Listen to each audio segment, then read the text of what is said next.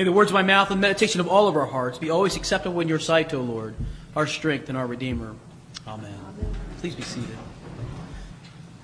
Cameron Underwood of Yuba City, California, decided to end his life with a shotgun. He placed the barrel of the gun under his chin and pulled the trigger.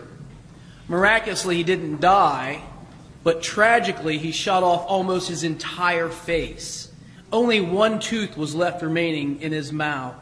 He was found bleeding and in grave danger and was transported to a nearby hospital where surgeons were able to save his life.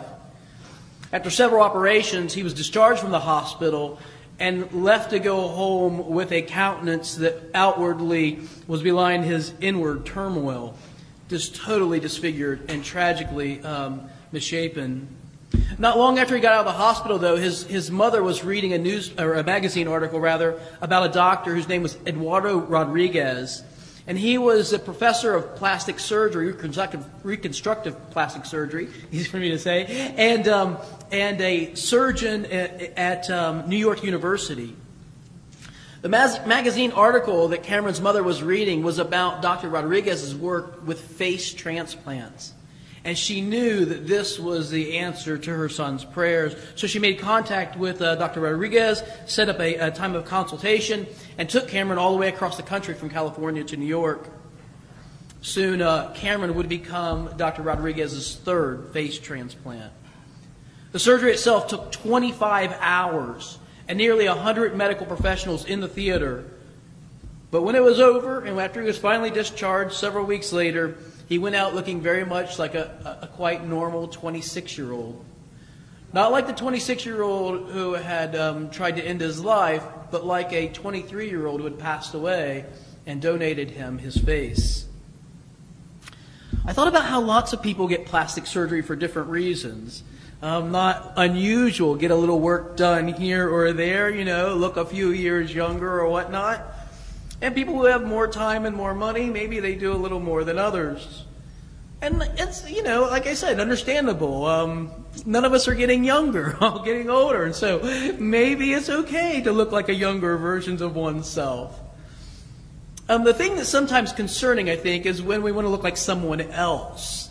When surgery is meant so that you not look like yourself, but instead look like... And, who wouldn't want to look like Brad Pitt, right?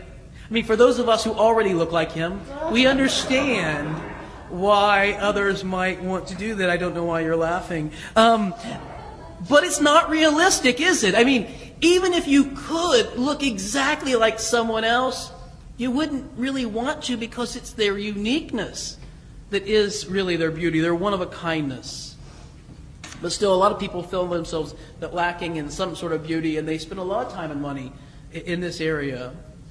I was on vacation recently, and we were in Florida, and all my four sons together, and they watched the most ridiculous television. I don't know. It's just mindless dribble.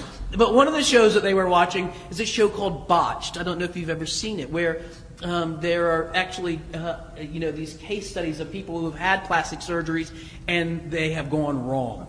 And so they're tragic, they're disfigured, there's scars, and they're just looking awful, and they're desperate for a surgeon to sort of fix what has been messed up, what has been botched. And happily, the episode always ends with the person being put back to rights and looking, quite good after all of the bad surgeries. I was thinking about all of that, and about St. Paul's letter to the Corinthians. I wasn't really worried about the wrong lesson. We had it covered because we were well into the New Testament lesson anyway. But this idea that Paul writes to the Corinthians about a truly beautiful interior life, and how when we're all worried about exteriors, how that's really the wrong thing. I wonder if there was such a thing as interior spiritual plastic surgery, if there would still be more takers for the exterior. I'm not sure about that. But what Paul writes to these Corinthian Christians about has to do with this sort of idea about an interior life. See, the Corinthian Christians to whom he writes are new to the faith. They were pagans. They had lived in a world that was not even Hebraic. They didn't have that Hebrew background. They were pagans, and they had become Christians, and they came to faith And they really were excited about it. And some of them wanted to be regarded as super Christians. You know, there's a level of spirituality above the fray, above the average Christian. And they sought to do this in a few ways. They looked for this elevated status, some of them, with what they called a special gnosis, knowledge. A secret knowledge, an ability to understand the mysteria of God, the mysteries of God. And they would say, you know, this is a sort of knowledge that you can't get from book learning. It's not just an ability, you know, to go to a graduate school and learn this. It's special gifted knowledge that one receives directly from God. And so they were people who were really regarded as having this special knowledge that came from a gift of the Holy Spirit. And there were others who thought that really the way to become a super Christian was through the gift of prophecy. A lot of debate about what Paul means, what the New Testament writers mean, what people in Corinth understood about prophecy. But if you boil it all down, it's at the very least someone who speaks for God. And so the New Testament prophets that were people who were seeking this gift of prophecy, they wanted to be seen as sort of an elite group of Christians because they could speak for God. And then there were a third group. There are actually more than three, but three that Paul really deals with. And those were the ones who spoke in tongues. This was a big deal in Corinth. People who would speak in an other language. Now, it's not like they were speaking Ugaritic or Latin or Aramaic, languages that were already extant languages. They were speaking a heavenly language, a language not understood by others. And so there were these who really wanted this gift of tongues or knowledge or prophecy. And if you read through Paul's letter, his first letter to the Corinthians, chapters 12 through 14 are his really long cease and desist order. Stop it. No more of this. Quit chasing after these gifts. These are all real gifts. God does, in fact, give them to people for the advancement of the well-being of the church. But stop it. Stop trying to seek after these gifts as a means of making yourself appear better than you are, as trying to be some sort of an elitist super Christian. Do you know what will make you a super Christian? Is his big parenthetic remark, chapter 13. Chapter 13 is one big parenthesis between 12 and 14. And one big parenthesis that goes like this. If I speak in the tongues of men or people and angels, but have not love, I am a noisy gong or a clanging cymbal. And if I have prophetic powers and understand all mysteries, do you hear this? Tongues and prophecy and knowledge. And understand all mysteries and all knowledge. And I have faith so as to remove mountains, but have not love, I am nothing. Even martyrdom. Verse 3, if I give away all that I have, and I deliver up my body to be burned, but have not love, I gain nothing. Tongues without love. Just noise. Prophecy without love. Worthless. Knowledge, faith, even martyrdom without love. It benefits one nothing. I think we have a difficulty in defining love in our world because we only understand love as eros. Valentine's Day, I usually want to throw a brick at my computer when I see these sort of ads, that kind of come up around the television. We should know better. We should. We know that of course there's romantic love, but parents love their children, and children love their friends. And everyone loves chocolate and puppy dogs and rainbows. I mean, of course, we know that there are these different types of love. Of course. When Paul says the type of love he's speaking of, in his first century Greek, agape, unconditional acceptance of others. Unconditional, positive disposition toward other people that seeks to bring them fullness of life and avoids inflicting harm. This is what he means by love. An unconditional acceptance of every other person. This kind of love.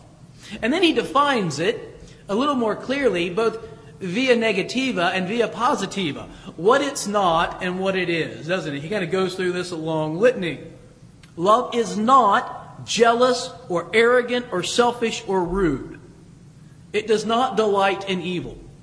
This is what love does not do. On the other hand, it does exercise patience and kindness. It puts up with a lot from people without giving up on them. It seeks goodness. It always tells the truth. I think Paul's message to these Corinthian Christians, you want to be a super Christian, you want to be above the fray, don't do it by seeking after some kind of gift that elevates you and gives you a sense of self-importance. Instead, seek love. That you would love people the way that God loves them. And I think his superlatives are important, don't you? Love never gets angry. It never behaves rudely. It never treats people unkindly. It never gives up on them. I'm going to let you in on a little secret, okay? I am just like you. I have gotten angry with people. I have behaved rudely. I know it's a shock to you, but I have. There were 2 occasions in my life. No, I have done it on more than 2 occasions. I've become frustrated with people. I've lost my patience with them. I have given up on them sometimes and regretted that I had. I think Paul is saying, you want to be a super Christian, well then you need to love like this. And the bar suddenly becomes way high. So much so that the people who read it say, but I could never love other people like that. Where I never give up on them. Where I never get angry with them. Where I never lose my patience with them. And the answer is, exactly. You could never do that. You would need really like that God would do something internally, inside of you. Constantly changing you and molding you, making you more and more like the one who hung on a cross and looked at the people who spat upon him and crucified him and says, what? Get him! Sick him, God! Destroy him! No, that's not what he says from the cross. You know what he says. Father, forgive them. They don't know what they're doing. Love like this. And so I wonder about us, Would we like to be like super spiritual people? Would we like to be maybe, above the average? I always hoped for like above average, and getting grades. Maybe above average in this one. Well, it's not going to come from things like knowledge or prophecy or speaking in tongues. Those are all very real charismata. I believe that. I believe that to be true. That the Lord gives people certain insight. They can see right through things like I can never do. And there are people who can speak a word. I've had it done where somebody laid a hand on my chest and he said something to me that was just like it was right inside my head. I don't know how he did it. And I know that people have spoken in tongues. And the Archbishop of Canterbury said this week, he does it every day. I mean, these are very real gifts. But they are not the thing that make us better. They're not the things that qualitatively improve our lives. They're gifts. Imagine, I was watching something and it's got in my head, a Fabergé egg, from the Romanov dynasty. Imagine I gave you one, right? And it was yours, and you would put it in your house, and all your friends would come and look at it. It was really beautiful, and oh wow, that's fantastic. How silly would it be for you to be like, yeah, it's mine. To become arrogant over something that was a gift to you. But we do that, don't we? We get arrogant, we get proud about them. Paul says, you want to live a high spiritual life, live a life of love, rejecting haughtiness and self-importance and arrogance and pride, demanding our own way. And when we don't have it in ourselves to be loving, to ask for that gift. You know what? I think that's his point. If you're going to pursue gifts, why not pursue this gift?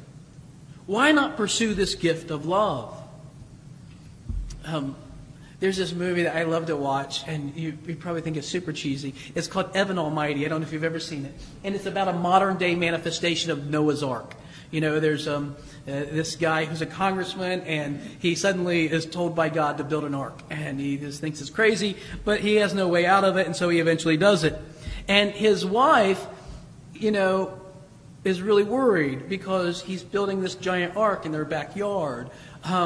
My wife worries about me, about all kinds of things, but I have yet to build a big giant ark in my backyard. And so she eventually gets so frustrated that she takes the children and she leaves, and they stop at a restaurant, and God is played by Morgan Freeman, which I think is really awesome. And so Morgan Freeman, he comes and he's sort of disguised as a table waiter, and he says to Evan's wife, why the sad face, that sort of thing. And she says, my husband is this infamous character who's building this giant ark in Washington, D.C., and it's in our backyard, and, I just had enough. I had to leave. And the character Morgan Freeman plays says, a lot of people pray for things like patience, and they think that God will just blast them with patience. Or that they pray for a better ability to be kind, and God will just give them an ability to be kind. And then you recall from earlier in that she was praying that their family would be closer. And he says, and a lot of people pray that their family will be closer, and they think that God will just blast them with warm, fuzzy feelings. But that's not how it works. God doesn't give us kindness. He gives us an opportunity to be kind. And He doesn't give us patience. He gives us the opportunity to be patient. He doesn't just blast us with warm, fuzzy feelings. He gives us an opportunity to love one another in our families. An opportunity to love one another in the world. I think it's really fortunate this young guy, Cameron Underwood, got this plastic surgeon who was able to restore his seriously deformed face and make him look normal, even handsome. And he has a new chance at life. But I think what really matters the most for most of us is not that this gets looking better. It's going to deteriorate more and more. I have bad news for all of us, right? But the interior of our lives. That we might look more and more like the one who hung on a cross and said, Father, forgive them. That we might love more and more one another and hold one another kindly and gently. Because I think that really can change the world. In the name of the Father, and the Son, and the Holy Spirit.